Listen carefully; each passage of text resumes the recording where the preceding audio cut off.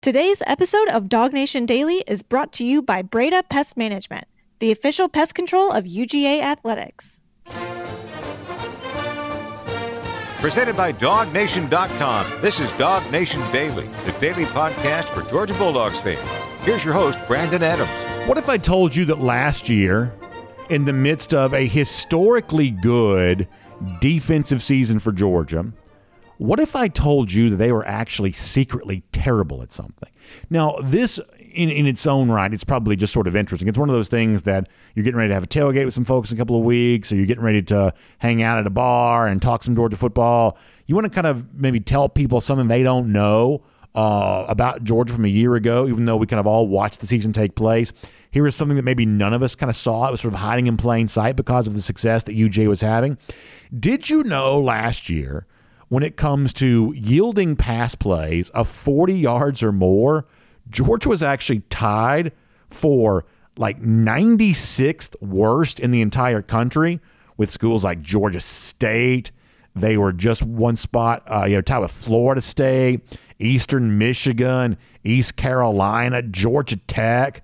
I mean, last year, Georgia gave up 12 passing plays of 40 or more yards, right down there with some like the very worst teams in the country, literally 96th worst in the country last year when it comes to giving up those big passing plays.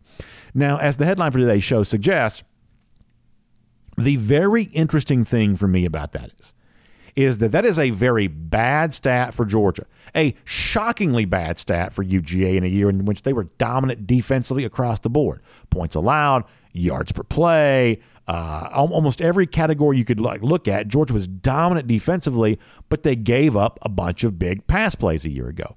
But secretly, I think that's actually kind of a good thing, because I think it speaks to a little bit of a philosophical evolution for UGA, which I know is kind of a big fancy phrase, but I'll explain more about what I mean about that coming up in a moment. But also I think it helps demonstrate the one thing on defense that matters more than anything else. Why is it that almost no Georgia fan, at least that I'm aware of, would be keenly aware that Georgia gave up so many big passing plays defensively last season? The answer is because it didn't matter. Congratulations, you got a 40-yard passing play. Guess what? You're going to get sacked on the very next play and lose 15 of those yards right back, and all of that soon becomes in the distant past. That's what the story was for Georgia defensively a year ago, that Georgia unlocked a level of potential that it had not previously unlocked under Kirby Smart. Georgia had always been good defensively. When it comes to some of the main sort of baseline measurements for defense, Georgia actually had put up very similar numbers in previous years to what it did in 2021. At one time on the show a couple of days ago, we compared the 2021 defense to the 2019 defense. And when you look at yards per pass attempt allowed, yards per rush allowed, points per game allowed, that Georgia in 2019, which was the last full season we've had before, the 2021 season, Georgia defensively was actually very similar. But that team in 2019 fell far short of its end of season goals. And the reason why, and I believe I'm quite sure I'm right about this, the reason why 2019 was so different and so inferior ultimately to what 2021 became is that this past year's team was just so much better rushing the passer. This past year's team wasn't just a defense trying to stop an offense. It was a defense that adopted an offensive mindset. They weren't just trying to prevent something from happening. They were trying to go out there and make something happen. And they did to the tune of 49 sacks, way more tackles for loss than we'd ever seen a Georgia team have before. It was a Georgia team that became more aggressive. And in football and in life and in just any discussion, there is no free lunch. That when you try to become aggressive in one area, you put yourself at risk in another area. We all kind of understand that. But if you gain enough from your aggression, the thing that you give up, the risk that you take, is ultimately sort of mitigated, forgotten about, whatever else. And that's what happened for Georgia a year ago. Is that Georgia was downright lousy giving up big passing plays, but because they were so impactful with the front seven, you hardly even noticed the fact they were giving up actually kind of a high number of big, long, 40-plus yard passing plays. That's a bad stat, but it suggests good things because we spent all of our time looking at the things that Georgia was doing well defensively, the aggressive approach it was taking with the pass rush, and the fact that it was giving up a big play every now and then as a trade-off for that ultimately just didn't matter very much. And I got to tell you, That recipe, I believe, works every single year. In almost any aspect of football, there's going to be a reward for the team that chooses to be the most aggressive, whether it be offense, defense, whatever else. And last year, I'm not talking about dialing up blitzes and things like that. I'm talking about having a tolerance for pass rush at the expense of what was happening on the back end. And Georgia's willingness to be aggressive last year just worked. It just worked. It's proven out by what I said there a moment ago, which is why when I had a chance to be at the Georgia press conference 2 Saturdays ago, it's the only press conference I participated in thus far this preseason. This is why when I had my one chance to sort of ask Kirby a question, this is what the question was about, because last year was a gigantic outlier for UGA in terms of previous Kirby Smart teams, in terms of having way more sacks than they'd had before. And what I wanted to try to get to, without putting words in Kirby's mouth and kind of leading him in the direction for an answer, what I wanted to get to is, are you trying to chase a similar number this year? Would you acknowledge that the big sack total was a key differentiator for your defense? And on that particular day, Smart didn't quite want to play ball, but he did give an interesting answer nonetheless. This is Kirby's answer to my question of, do you have a numeric sack goal for your team for this upcoming season? This is what Kirby said. There's not internally a goal. We don't put a sack goal. We put an effective quarterback goal. And we all know that's not fun for you guys because you want to talk sack totals. We want to talk batted balls, interceptions, knockdown, hurries. You affect the quarterback with multiple rushes. And, Robert Beal is having a quietly good camp, which is good for us. A lot of times these scrimmages get skewed. Now, last year was a outlier because of the front and the people we had. But these scrimmages get skewed because you take so many snaps. Pass rushing is an effort play, and a lot of sacks are what we call hustle sacks, effort sacks. You don't necessarily win, you give a great second effort. Well, there comes a point in the scrimmage today where they take so many snaps, nobody's fresh, and the offensive lineman stays in front of them. It reminded me of our old scrimmages where we didn't have great pass rush. Not because we don't have pass rushers, we just didn't have the juice that we needed. And I can't say that it was like that last year, but it's been like that in years past. So prior to that comment from Smart on the press conference 2 Saturdays ago, he had alluded to the fact that he wasn't that happy with the pass rush that particular day. I'd kind of used that as a way of getting into the question about the pass rush topic. And so Smart starts with kind of the overall philosophy of, hey, we're not counting sacks the way that you want us to, you media guys. And then he kind of goes into kind of what was going on from a pass rush standpoint in that particular scrimmage. Now, as a follow-up, Smart was kind of asked, specifically about the defensive line this past Saturday, but kind of overall, after sort of not really being too happy about that group from the first scrimmage, although with some caveats, as you heard from Smart there. How about the second scrimmage, the one that took place this past Saturday? Here's the follow-up from Smart on that. This is a short clip, but this is Smart's follow-up in terms of kind of what he's seeing week over week in terms of the development of that group, trying to get after quarterbacks, and still Smart not fully happy with this group. I would say it was an improvement, but not where it needs to be. We got a little more pressure than we did last time, but not where it needs to be in terms of affecting quarterbacks in our league. So that's Kirby Smart saying, hey, it wasn't great week 1 of the scrimmage, week 2 of the scrimmage, still not quite where it needs to be, but maybe an improvement. Now, let me tell you a little bit more about why I think this is such a hot topic for me. Because it actually speaks to a little bit of criticism that used to exist of Smart. Much the same way that some people look at Kirby Smart and say, this is a conservative football coach. This is a coach that doesn't want to throw the ball. He wants to run the ball. He wants to play offense in a way that protects his defense. He doesn't want to be too risky on offense because that puts the defense in harm's way. Whether that's a fair criticism or not, we would all agree that's a criticism that does exist of Kirby Smart. Well, did you know that in some circles there's also been a little bit of a defensive version of that same criticism? That sometimes maybe Kirby doesn't turn his playmakers defensively loose enough to let them go out there, wreak havoc, get to quarterbacks, make tackles for loss, because it does make you susceptible to more big plays if you are being aggressive with guys up front. And whether that's true or it's not, that is a criticism that has existed. I'm going to show you more about that in a moment. And so that's why what happened for Georgia a year ago is so remarkable, that Georgia tolerated being almost the worst team in the country in terms of giving up big, long passing plays of 40-plus yards or more, while it also chased being one of the best sack teams in the entire country, a way better pass rushing team than it had ever been at any previous time under Kirby Smart. Because if you want to go back to 2019, That is not what the personality of this program was at that point in time. Let me give you an example of why. I was listening to an old episode of Dog Nation Daily this morning. Way back in 2019, this is prior to the start of the 2019 season. Or actually, it's like week 2 of the 2019 season. It was around the time the 2019 season had just started. And on our show that particular day, we had a guy on named Chuck Smith. A lot of you know who Chuck is. Chuck's a former Atlanta Falcon. He played his college ball at Tennessee. He's a pass rush coach here in the Atlanta area. He's actually worked with a lot of players currently on the Georgia roster, a lot of guys who've come through the Georgia roster before. He's also been a really good instructor getting former Georgia players ready for the NFL draft, including this past cycle there as well, working with some of the great NFL draft success stories. So Chuck's opinion carries a lot of weight. Chuck is as close to a pass rush expert, I believe, as you can be. I want to go back to 2019 for a moment. On this particular show, at that particular time, Chuck Smith said something very critical about Kirby Smart and his assistant coaches related to their philosophy on pass rush at the time. So if you want to understand why last year was so remarkable, it's because it represents a drastic change for this program over the course of years, and Chuck Smith's words are an example of that. Now, before you play it, let me just say this. Our phone situation was kind of messy this day. There's a little bit of an echo in the phone, so the audio is not great. But listen carefully to the words, because the words carry a lot of weight. This is Chuck Smith from 2019. Kirby ultimately is a DB-minded coach. So from what I see at Georgia, on third downs, it would always be coverage. On third and long, a lot of times they would rush 3. They wouldn't rush 4.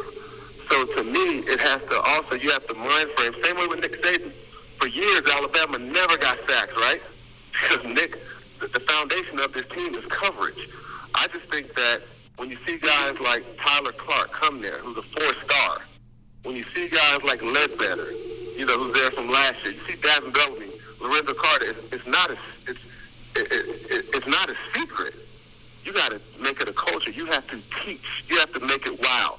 We're going to bring in these pads. You can bring them in. You can bring in the greatest athletes in the world. Georgia, you can bring in every 5-star. I don't care how fast they run. If you don't teach them skills and moves, they will forever be average. And that's what Georgia has right now, a group of average pass rushers, because it's not a culture. And the defensive line coach and D coordinators need to make it a priority. In terms of results, there's no doubt that what Smith was saying in 2019 was true. Georgia was no better than an average pass rushing team. Even when it won the SEC and made the playoff in 2017, they were like no better than average from a pass rush standpoint. 2018 was true. 2019, that was true there, still true there as well. And Chuck says the reason why is because when you had a chance to rush 4, you were actually rushing 3. When you had good athletes that you could turn loose, you either weren't allowing them to do that, or you weren't maybe instilling in them the proper pass rush moves. Just bull rush, one play right after the other, as opposed to, cross chop or all the different things that you want to kind of teach from a pass rushing standpoint. Now, listen, I'm not smart enough to know if that's true or not. I'm really not. But I am smart enough to look at the results and say that in 2021, if that ever was true, it wasn't true anymore. Georgia kicked through the door and became an awesome pass rushing team. And to me, that as much as anything is why they won the national championship. So you better believe I'm very curious to see if the mindset, the philosophical evolution that showed up last year, does that remain in place this year? Is Georgia willing to tolerate the occasional big passing play? Are they occasionally willing to tolerate giving up something through the air so they can be more impactful with the front seven? They were a year ago, and it really worked. Are they willing to do the same kind of thing again this year? To me, that is one of the big stories that'll go a long way towards determining just how good Georgia can be this season. My name's Brandon Adams, and this is Dog Nation Daily, the daily podcast for Georgia Bulldogs fans, presented by Breda Pest Management. Good morning to you, and thanks for being with us, no matter how you get to us today. Our 9:45 Dog Nation 1st and 15, a little messed up today. We do have the show on the site there. I'm actually amazed by this. First of all, I'm amazed when things work the way they're supposed to. That's always kind of amazing. I'm also kind of amazed when something doesn't work the way it's supposed to, and yet we still figure out a way to make it happen. So Michael Carvell, our producer, working very hard on this. Our buddy Connor Riley is going to help us out on this some. We've got an incredible staff of folks who are, sort of knee deep in computer stuff all the time. They're doing it for us there as well. So really appreciate that too. By the way, look at our desk here right now. For those of you watching on video, if you're listening radio podcast, you're missing a real treat. So this is kind of an official turning of the page for us. Many of you are aware that for many, many months, the logo on the front of our desk has been the Dog National Champions logo, which I have to say I was pretty proud of that. And listen, maybe one of these days we'll bring that back out. Maybe we'll bring it back out after Georgia wins another one again this year. But for now, the time for basking in the glow of a national championship is over. So if you're watching on video, here's what you see. Dog Nation Duck Hunt right there on the front of the desk, the great logo, the bulldog with the duck in its mouth. We are getting ready for September 3rd, and the logo on the front of the desk tells you just how true that really is. Boy, that's exciting stuff. We are ready to rock and roll today. And by the way, big thanks to our friends at Breda Pest Management for making it all possible. You know, they're the official pest control provider of UGA Athletics. They're also a big part of our high school football event last weekend, the Corky Kell Classic. It was really fun to have Matt Breda, the entire team, involved with that as much as they were. But here's the thing I mostly want you to think about for them. Yeah, they protect Sanford Stadium. That's really cool. And yes, they're a big part of high school football, and that's really cool. But it's your wallet, it's your purse that matters more than anything else right now. And you may be working with like a termite company or a pest control provider that's just costing you seemingly more money every single year. Y'all, don't do that. Don't do that. Make the switch to BredaPest.com today. That's BREDA, Breda Pest Management at BredaPest.com. Make the switch there for them today, because the unparalleled resources and experience they have in our community for as long as it's been going on, since the 1970s, more than 100-something people, doing all this for you. They've got the kind of power, the sort of strength as an organization. They can provide you the same expert level of service they provide to UGA, but they can do it for less money. You can switch and save instantly when you make the switch to Breda Pest Management. Put more money in your pocket by allowing Breda Pest Management to take care of you for bugs and for critters and anything else you might have in your house. Termites, gosh knows, that's potentially tens of thousands of dollars in damage if you don't get that well taken care of. You already know that. That's why you've got a termite provider. But that termite provider just may be too expensive. So switch over to Breda Pest, and they got you on all of that. So it's BREDA, Breda Pest Management, online at BredaPest.com. All right, we're going to get Mike Griffith here coming up in a moment. Before that, though, I do want to go around the doghouse, and looking forward to that today. So let's get ready to do Around the Doghouse before we bring on Mike Griffith here coming up in just a couple of moments. And here's the point I want to make, and this is just kind of a simple one.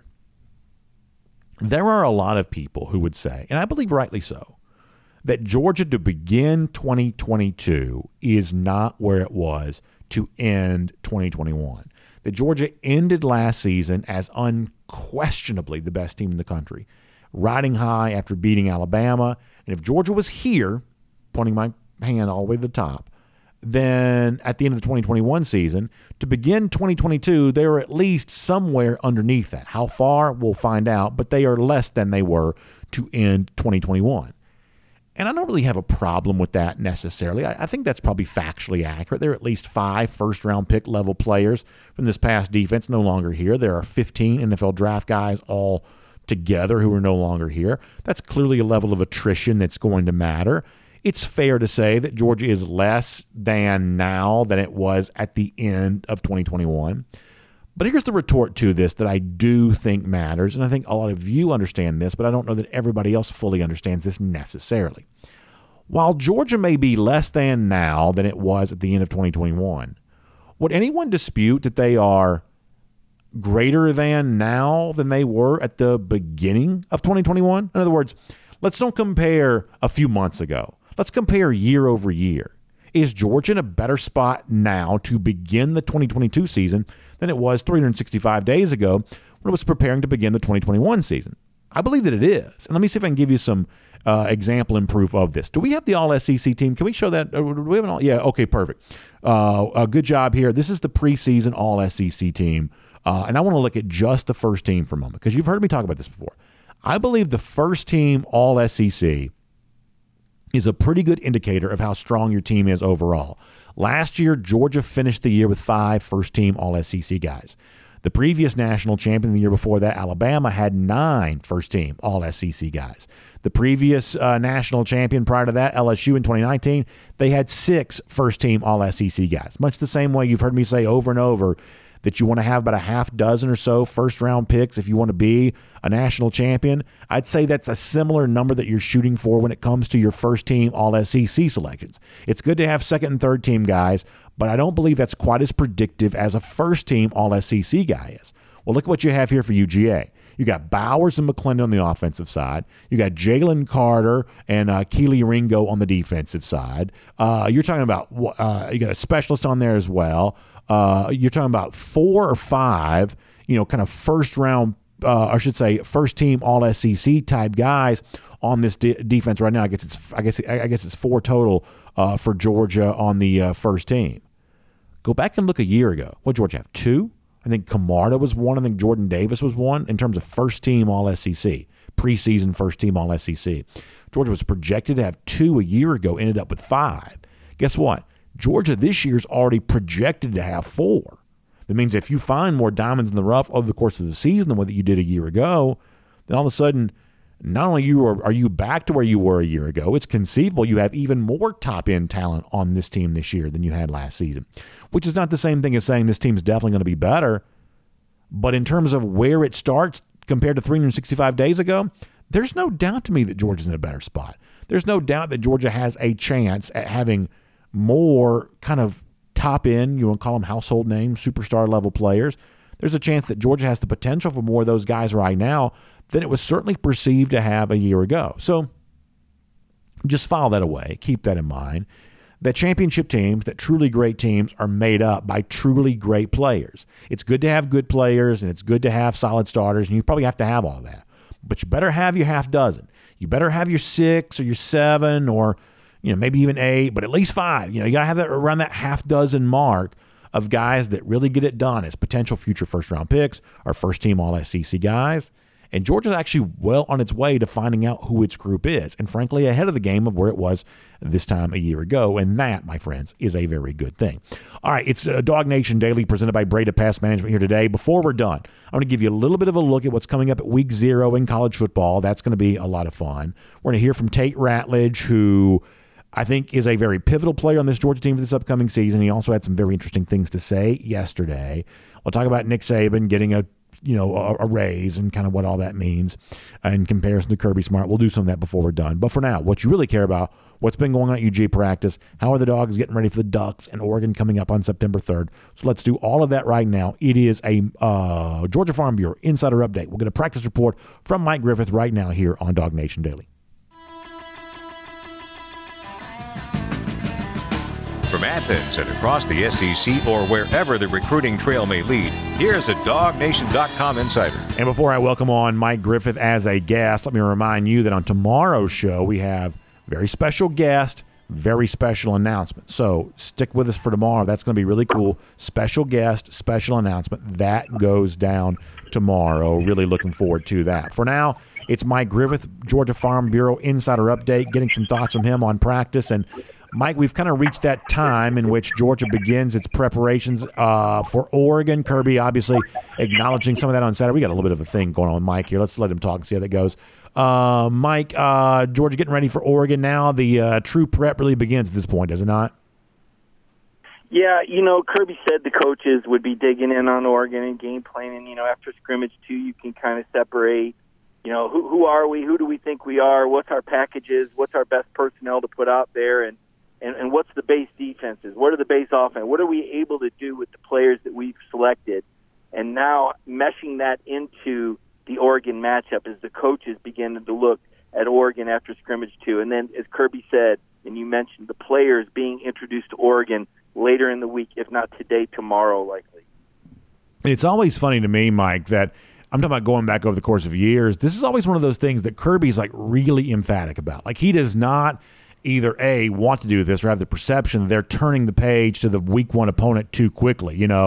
I think part of this is just naturally because it's very easy to tune something out when you hear it too much. And I'm guessing that's part of what this is about. But even beyond that, as for many years I can remember Kirby Smart doing these kinds of press conferences this time of year, he's always very quick to say, hey, we're not working on Oregon or whoever the week 1 opponent happens to be until we're a little bit less than 2 weeks out. This is one of those things that over the years, Kirby's always kind of maintained a fairly consistent line of thought on, which is you don't begin that week 1 prep too soon, no matter who it is you're playing to begin the season.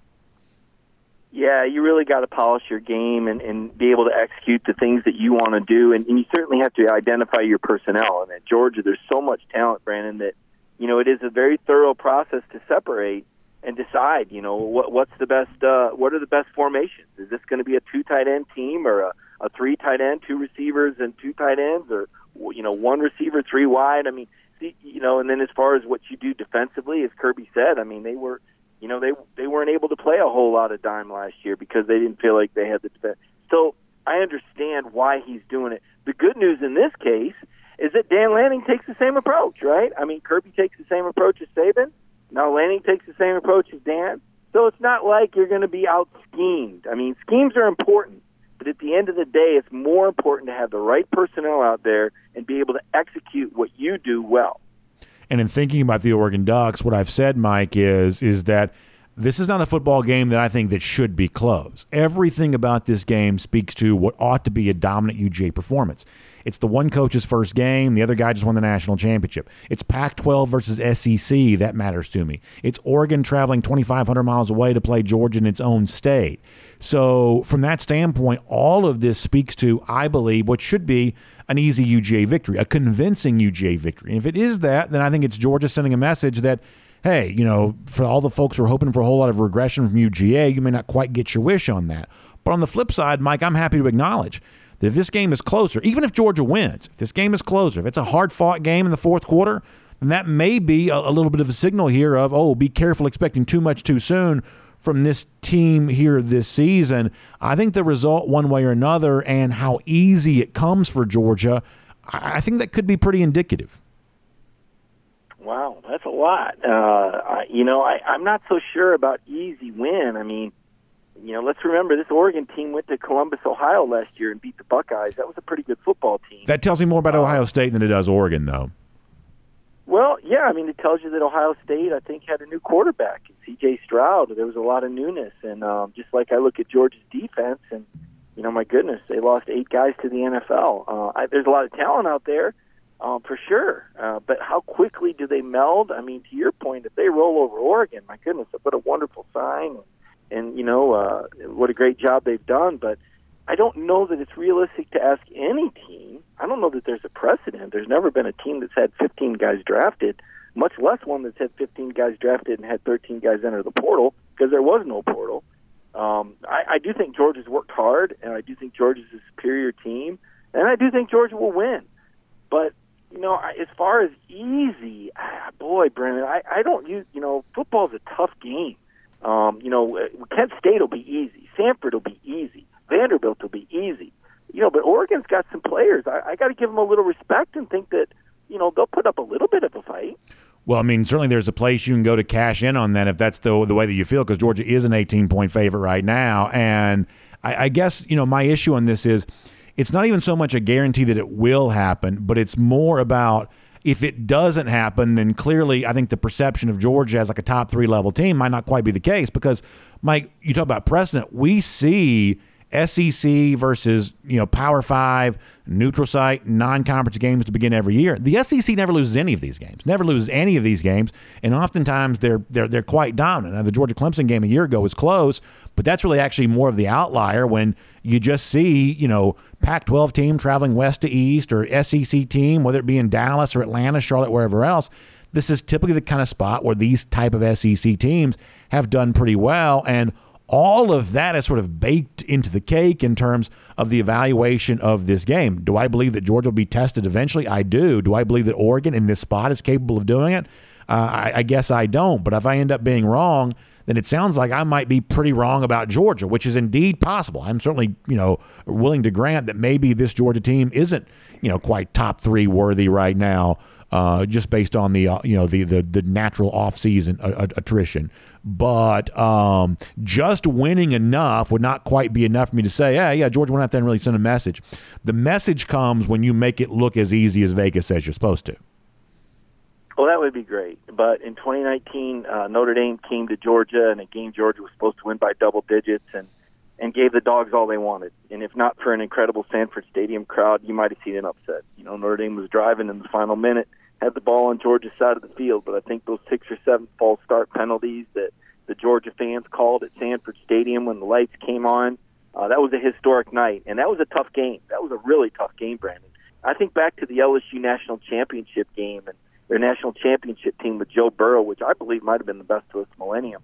And they got into a shootout with Texas early in the season. That LSU-Texas game, man, that was no joke. How about Alabama last year?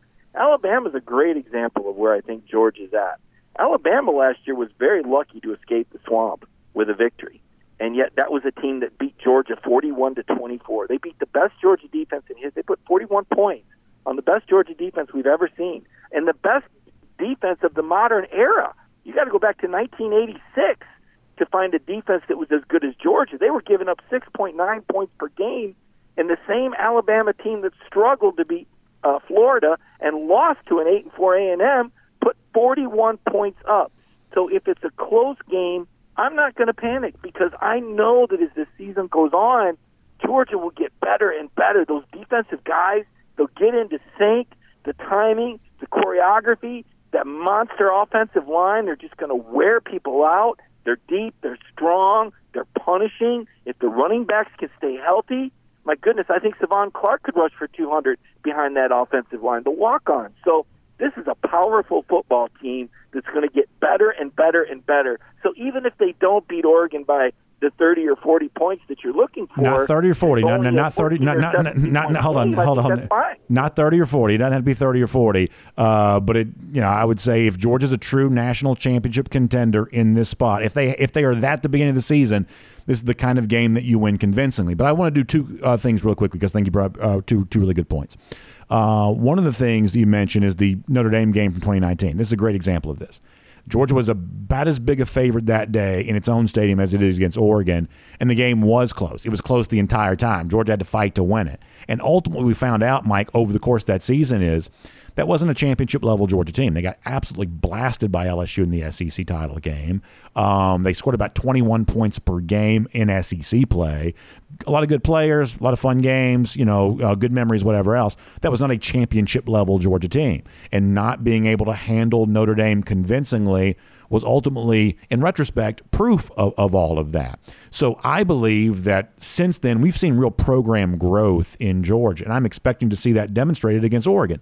But if it doesn't happen, then that's clearly an example of me being wrong. Now, I'm not going to panic about it one way or another. I'm just simply saying this is a chance for Georgia to show how good it really is. And if it's fighting and scratching and clawing against a rookie head coach week one, then it's clearly not sending the kind of message that it could have sent.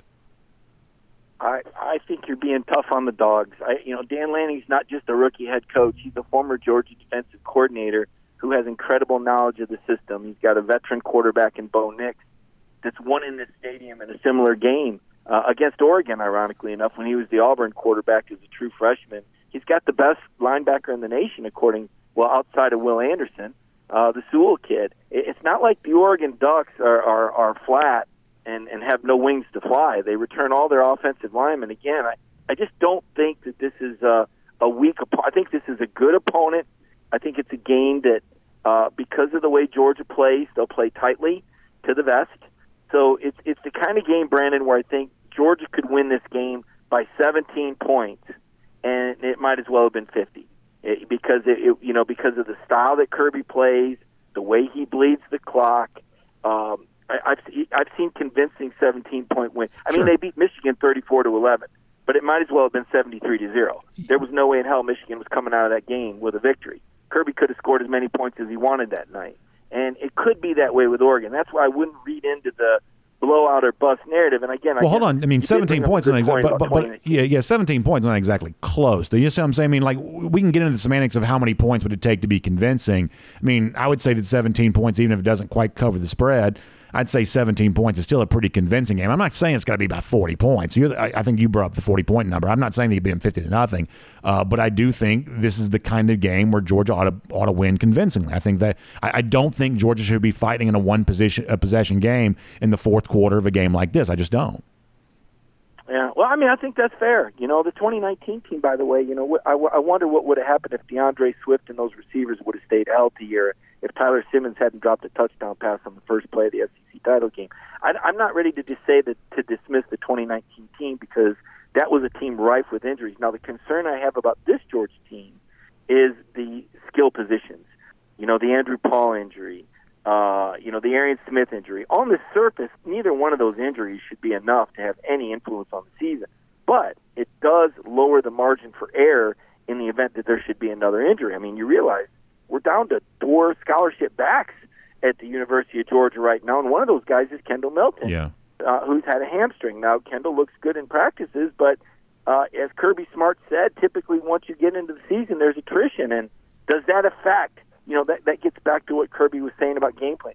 Does that affect how you game plan if you know you go into the season with only 4 scholarship running backs? Does that change things? I remember Monken saying earlier in the fall that it was nice to have Kenny last year because you had somebody behind Cook for when Cook left games with injuries, which was a few times in his career. So it was good. So do you game plan knowing that you might only have one guy that can run that play? So I think it influences what you can do. I think it makes Georgia more basic. But the great news at the end of the day is that Georgia has better players than any program in the country. The only team that can make an argument would be Alabama, and that's only because they have more seniority, because the way it's cycled through with Georgia losing 15 players to the draft. I want to do a little bit more of that with you real quick here for a moment. Let me remind folks, though, this is our practice report insider update with Georgia Farm Bureau with Mike Griffith here today. Of course, we appreciate what Georgia Farm Bureau does for us on our show each and every week, but also what they're doing for folks like you all across communities just like yours here in the great state of Georgia, because the Georgia Farm Bureau agents live in our communities, they work in our communities, they're coaching youth sports teams. I mean, they are a part of the fabric of communities just like yours and mine all across our great state, and they want to provide you some great options when it comes to your insurance needs. Home insurance, auto insurance, that's what Georgia Farm Bureau is all about. They bring it to us each and every week here on Dog Nation Daily. So make sure you reach out to them. Find them online at gfbinsurance.com. That's gfbinsurance.com. Find out why Georgia Farm Bureau truly is always the home team, and take advantage of great offers they have for you for your home insurance needs, your auto insurance needs, and connect with a very friendly, kind, caring Georgia Farm Bureau agent who's right there, just as much a part of the situation in the state of Georgia as you are. So find out more at gfbinsurance.com for a lot more on that, gfbinsurance.com. So, Mike, let me give you kind of a chance to kind of give me just sort of an overarching thought here. You mentioned the Andrew Paul injury. I thought it was interesting to hear from Tate Ratledge at the press conference availability there a little bit yesterday. So give me a thought here before we wrap up in terms of how healthy you think Georgia is moving into true game prep for Oregon, and kind of what you've seen from Georgia practices as of late also. Yeah, I think they're pretty healthy in general. I mean, the Tate Ratledge news yesterday was great. I mean, even if he's not a go for the start, you want to keep the big guy out because it is a backloaded schedule. You don't want to take any chances on re-injuring that, but the fact they let him go in scrimmage, that's big. Now, he did hedge when they asked if he would start the opener. So that makes me wonder if that's still kind of up in the air. I think this is one of these things you observe very, very, very closely, because you do not want to lose the big guy for the season. You've got to have him available come November. You need Tate Ratledge, right? You need Kenny McIntosh. You need to manage this roster carefully this year because it's young, and you do not have the championship depth yet. It's got to be built. It's got to be developed. I don't want to say rebuilt. It triggers a lot of people. It's got to be reloaded, though. And it takes time to do that.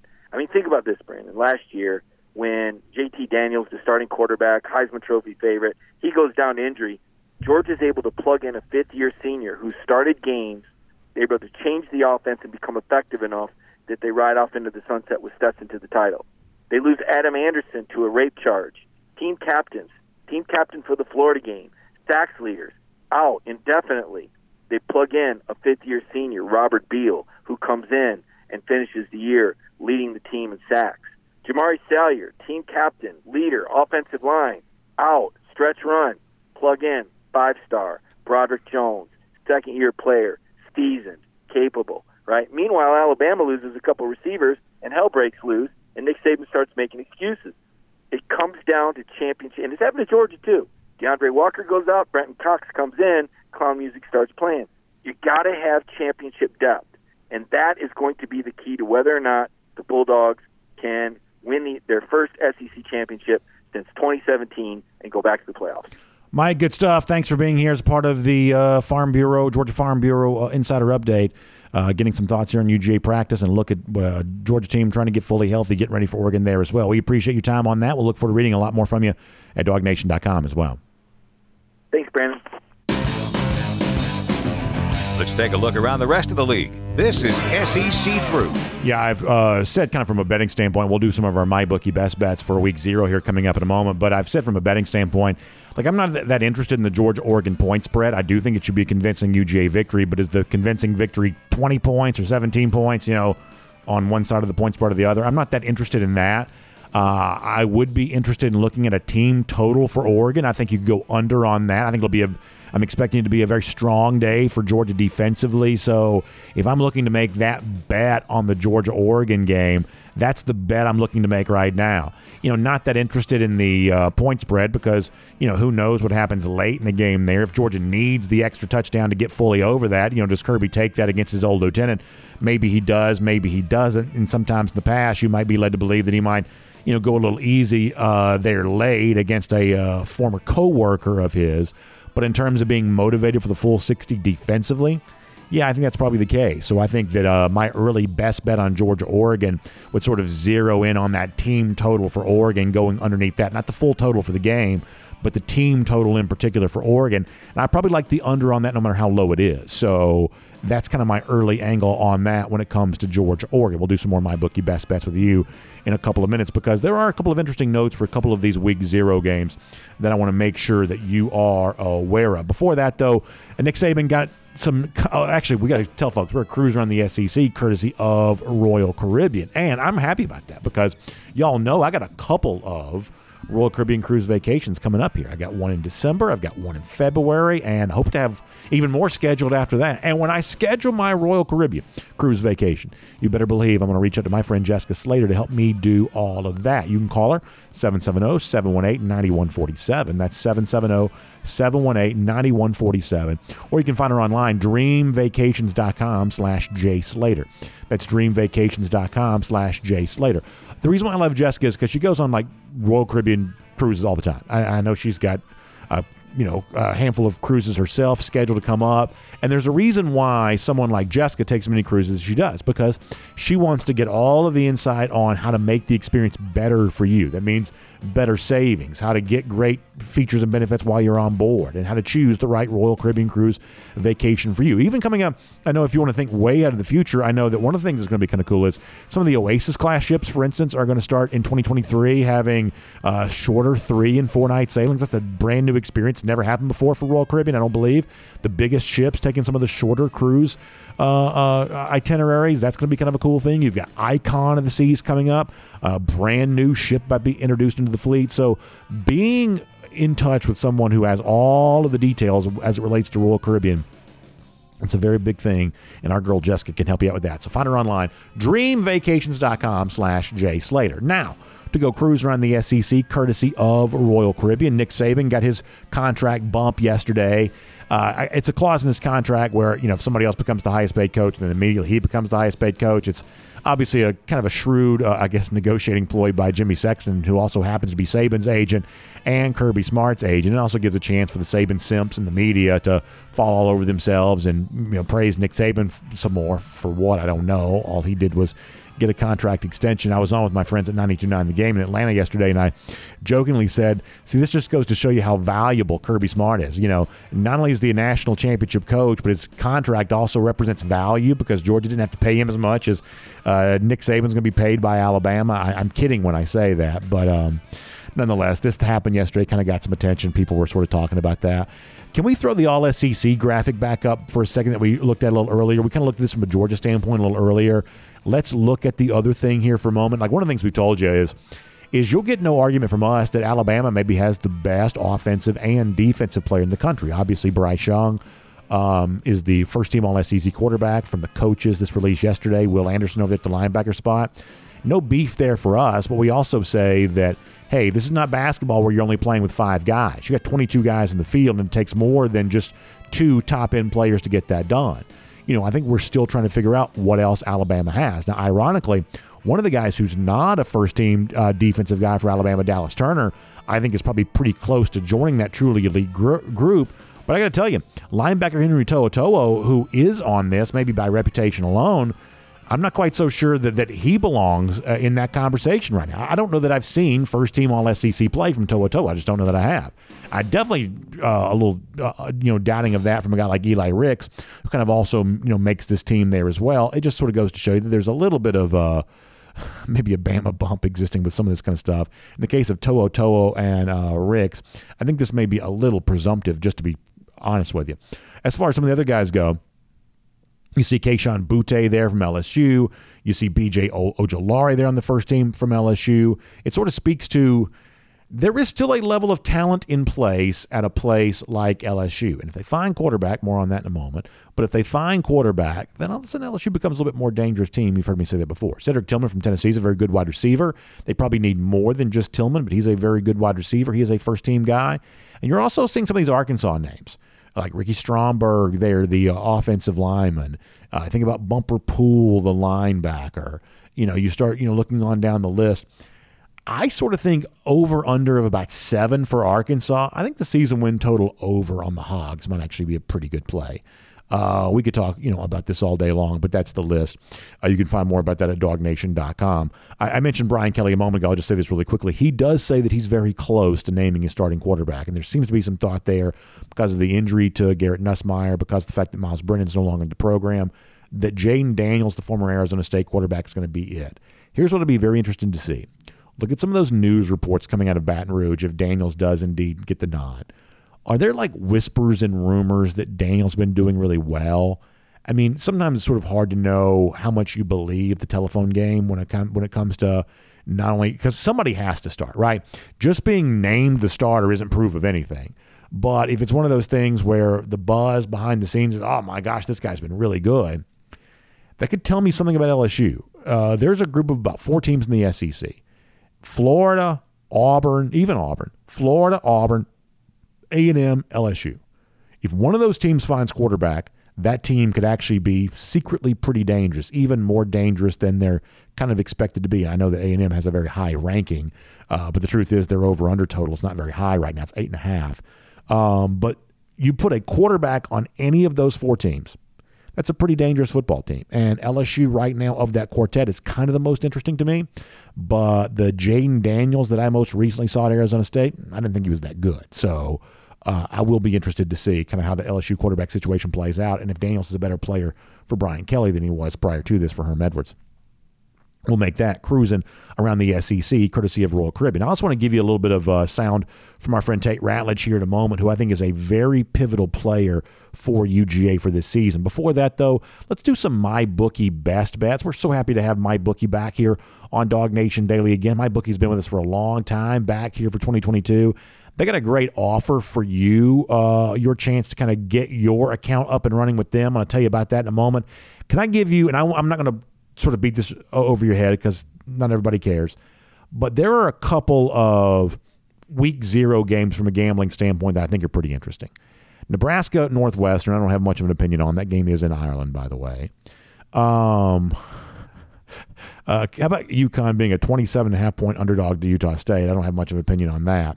I do kind of like Illinois. Now, Illinois is a bigger favorite than sometimes I might like. Hosting Wyoming, they're a 10.5-point favorite. This is Brett Bielema, though, for the Fighting Illini. And remember, a year ago, they kind of pulled that upset week 0 against Nebraska. They kind of have a little bit of a history of being a sort of a dangerous week 0 team. Bielema's one of those guys that sort of finds a way to win games like this. 10.5 is kind of a sizable number. But one of the teams I might be strongly considering for my bookie best bet for this week 0 action, I kind of like Illinois a little bit. Another that's a favorite that I like. Let me give you an underdog that I sort of like. The entire world right now is on New Mexico State. New Mexico State hosts Nevada. Nevada's a 9-point favorite. I haven't seen anybody yet pick the Wolfpack in this game, though. There's a little bit of juice around New Mexico State, the Aggies here in the spot. A little bit of program attrition for Nevada. That's got some folks concerned. A lot of players lost. Maybe a little bit of a paper tiger in terms of a 9-point favorite here. So if you're looking at week 0 action, I'll give you Illinois as a favorite. I'll give you New Mexico State as an underdog. And be very careful on something. I saw some people talking the other day. Hawaii is an underdog at home against Vanderbilt. And there's this old thing back in the old days, like back during the June Jones era or something like that, hey, you get a chance to take some points with Hawaii at home. You always do that. Be very careful on this. Hawaii is one of the least experienced teams in the entire country. They had like a player revolt a year ago. They've actually got a brand new coach. Remember Timmy Chang, the former quarterback at Hawaii? He's now back as head coach. One of the most talked about gambling stories for the week 0 portion of the offseason has been Vanderbilt Hill here. They've actually had a lot of action on them to get them up here at MyBookie to an 8-point favorite against Hawaii. Now, at 8, I'm not telling you should take Vanderbilt, but you shouldn't just sort of blindly bet the Rainbow Warriors like the way that maybe would have been done in the past when they were an underdog at home. This is not that kind of Hawaii team.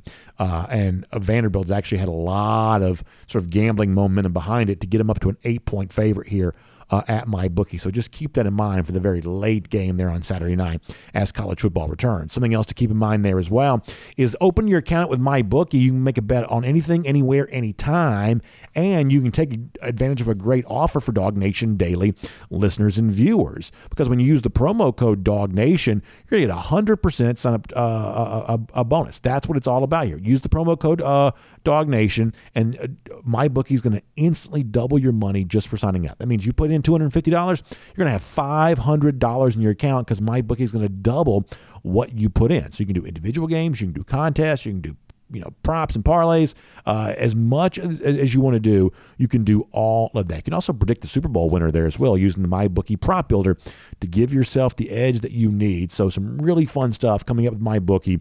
The website mybookie.ag. Go there, open your account, use the promo code DogNation, and then double your deposit just as MyBookie's way of saying thank you for getting going with them for the 2022 season here. Good stuff going down with MyBookie all season long, and we'll keep our eye on some of the week 0 action there as well.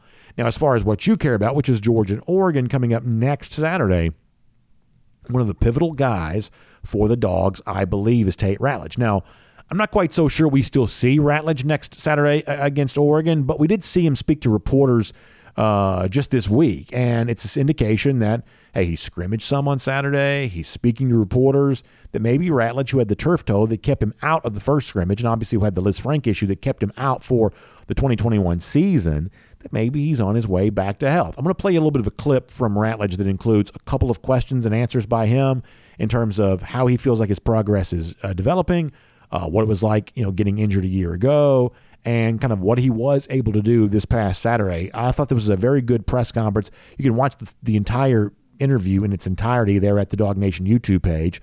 But for now, a little bit with Tate Ratledge on his progress coming back from injury. I'm feeling great. It's been a process getting back, of course, but the more I work at it, the better I feel. So it's been a pretty good fall, just getting back into it. Were you able to go in the scrimmage on Saturday? Yes, I did. How do you think you did? I still got stuff to work on, of course, but I think I had an overall pretty good scrimmage, of course. Like I said, still got to get better at things. Quick reflection question here. When you injured it, first series, opening game, did you know right away? What was the scenario, the scene? What do you remember? I knew right away when it happened. I looked at Warren McClendon, our tackle in the game. I said, Warren, my foot's broke. He was like, what do you mean? And then next thing I know, they're calling a play like I didn't process it. So had to get up, run a play, and then next time I got a chance, tap my helmet, got out. So that went down. Can you imagine being that casual about a broken foot? I mean, can you imagine that? He's like, my foot's broken. Then I have to play another play, and then finally I come out of the game. That's a tough guy, and that's why a lot of Georgia fans really like Ratledge and what he brings to the table, because he is, kind of thought to be so tough, and he proved that with the injury that he dealt with a year ago. And he's also incredibly important for the Dogs this season. So getting him back healthy is going to be a very, very big deal. Something else is a big deal for us. We do it every Friday. We call it our Big Finish, presented by the Finish Long Drink. And we celebrate the start of the weekend and all the fun that you were having all weekend long. And we want to invite you to show us your weekend celebration, or when you turn the weekday into a weekend type feel. Whatever you're doing with the Finish Long Drink, send us a photo of that. We'll put you up on here. We've had folks on their boat and at the golf course, at the beach. We had a great shot of the beach. The guy last week that had the finished long drink can with the, is it the Smithers and Branson? Is that what the name of that company that makes the nice hand-woven koozies? It's a great-looking national championship koozie holding the long drink can. Love seeing folks having a good time. Love seeing them enjoy the finished long drink while they do. Want to see you doing that there as well. And we can honor you and celebrate you when we do the big finish presented by the Finished Long Drink this upcoming Friday. So send me one of those on Twitter at DogNationDaily. And also check out the Long Drink online at thelongdrink.com and find out where you can pick up some. Whether it be the traditional in the blue can, that's a grapefruit flavor, gin kick. You want the Long Drink Zero, that's no carbs, no sugar. Long Drink Strong, 8.5% alcohol by volume. Or Long Drink Cranberry, which is, as you might expect, the cranberry flavor. Honestly, that's what some of the folks in my neighborhood just love. Anytime we're having to get together, they're always hoping I have the finished long drink, and we usually do. So that's always really good stuff. So you can try some yourself. Check out thelongdrink.com to find out where you can pick some up. And when you do enjoy it, send me a tweet. Let me know how you are liking it, and we'll feature you as a part of our big finish presented by the Finished Long Drink coming up on Friday. All right, today's golden shoe comes with a little bit of a word of caution. Like, be very careful about a joke that kind of used to be funny that may not quite be, quite as funny anymore. Let me show you this from our buddy John Paul Williams. This is his golden shoe for today. He says, at Dog Nation Daily, and you see Florida being called America's mullet. Now, this used to be a pretty good zinger, pretty good jab at Florida because the state does look like a mullet. And actually, the entire graphic here sort of looks a little bit like Tate Ratledge. And what he was just showing off a moment ago. And this is where you got to be careful. Like, it used to be fun to sort of make fun of Florida as the mullet state, but mullets are actually now very cool again. And they may be cooler now than they've ever been. And Tate Ratledge was certainly showing off his in prime style yesterday. So let's be careful calling Florida America's mullet when mullets are actually a good thing now. And the lousy stinking Gators are no good thing indeed. But I obviously kid and certainly enjoy giving John Paul Williams a golden shoe for the day. Speaking of those lousy stinking Gators, about 4,976 days since they have won a national championship. And more bad news coming 66 days from right now. That is our Gator Hater Countdown. We will see you tomorrow. Dog Nation Daily, presented by Breda Pest Management. And on the podcast, I'm off the R.S. Andrews podcast Cool Down. I told you I'm doing Gimme 5 this week, and I got a great question here I want to read for a moment from Kelby Holbrook that's going to be a part of that piece, but I wanted to include it here.